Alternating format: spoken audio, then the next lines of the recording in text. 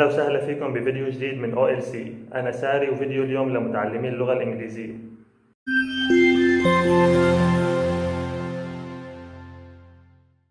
بهالفيديو رح نحكي مصطلحات إنجليزية أو English Idioms. تعلم المصطلحات لأي لغة مهم لسببين رئيسيين.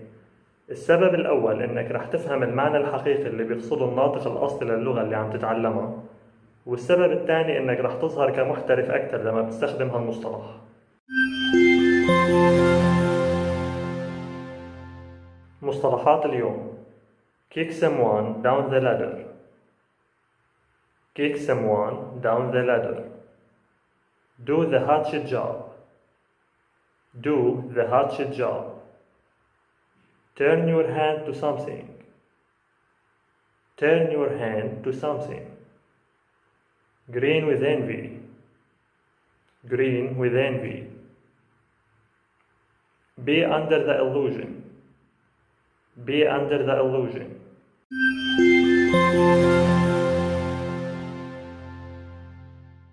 المصطلح الأول: kick someone down the ladder. kick someone down the ladder. الترجمة الحرفية لهالمصطلح: يركل شخص ما لأسفل السلم. هالمصطلح بيستخدم ليوصف شخص رفض وتبرأ من الأصدقاء أو الأشخاص اللي ساعدوه لحتى يحقق النجاح ويوصل لمكانة عالية، بهدف منعهم من أنهم يوصلوا لنفس المكان اللي هو وصل له بمساعدته. مثال على هالمصطلح: The businessman kicked his employees down the ladder.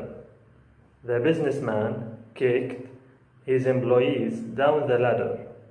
يعني رجل الأعمال ركل موظفيه لأسفل السلم. بمعنى تاني، رجل الأعمال تخلى عن الموظفين اللي كانوا سبب نجاحه.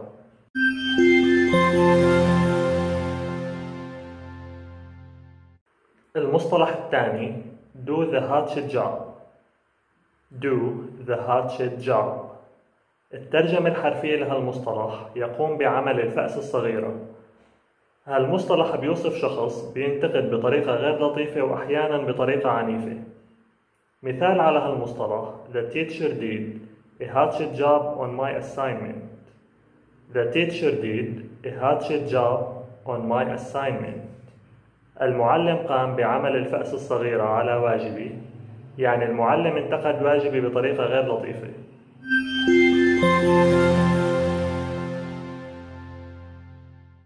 المصطلح الثالث: turn your hand to something.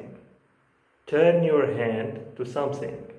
الترجمة الحرفية لهالمصطلح: غير أو بدل يدك لشيء ما. هالمصطلح يستخدم كنصيحة لشخص لازم يبدأ بنشاط أو عمل أو حرفة مختلفين تماماً عن العمل أو الحرفة الأساسية اللي بيشتغل فيها عادة. مثال على هالمصطلح: I don't earn enough money. I must turn my hand to something else. I don't earn enough money. I must turn my hand to something else. أنا لا أكسب مال كافي، يجب أن أغير يدي لشيء ما آخر. يعني لازم أبدأ بشغل جديد لأكسب مصاري أكثر.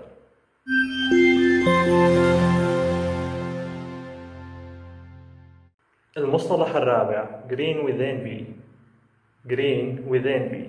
الترجمة الحرفية لهالمصطلح: أخضر مع حسد. وفينا كمان نقول the green-eyed monster. the green-eyed monster يعني وحش بعيون خضراء. هالمصطلح بيستخدم لوصف الغيرة والحسد. مثال على هالمصطلح: This woman isn't kind. She's like a green-eyed monster. This woman isn't kind. She's like a green-eyed monster. هذه المرأة ليست لطيفة. هي تبدو مثل وحش بعيون خضراء. يعني هالمرأة عم تشعر بالغيرة والحسد.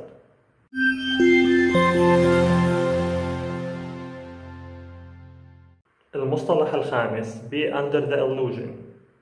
be under the illusion. الترجمة الحرفية لهالمصطلح: يكون تحت الوهم أو الخداع. هالمصطلح بيستخدم للدلالة على الاعتقاد الخاطئ بشيء ما. مثال على هالمصطلح: I was under the illusion when I thought that our team will win. I was under the illusion when I thought that our team will win. أنا كنت تحت الوهم عندما اعتقدت أن فريقنا سيفوز. يعني أنا كنت متفائل بفوز فريقنا بس تفاؤلي كان وهم.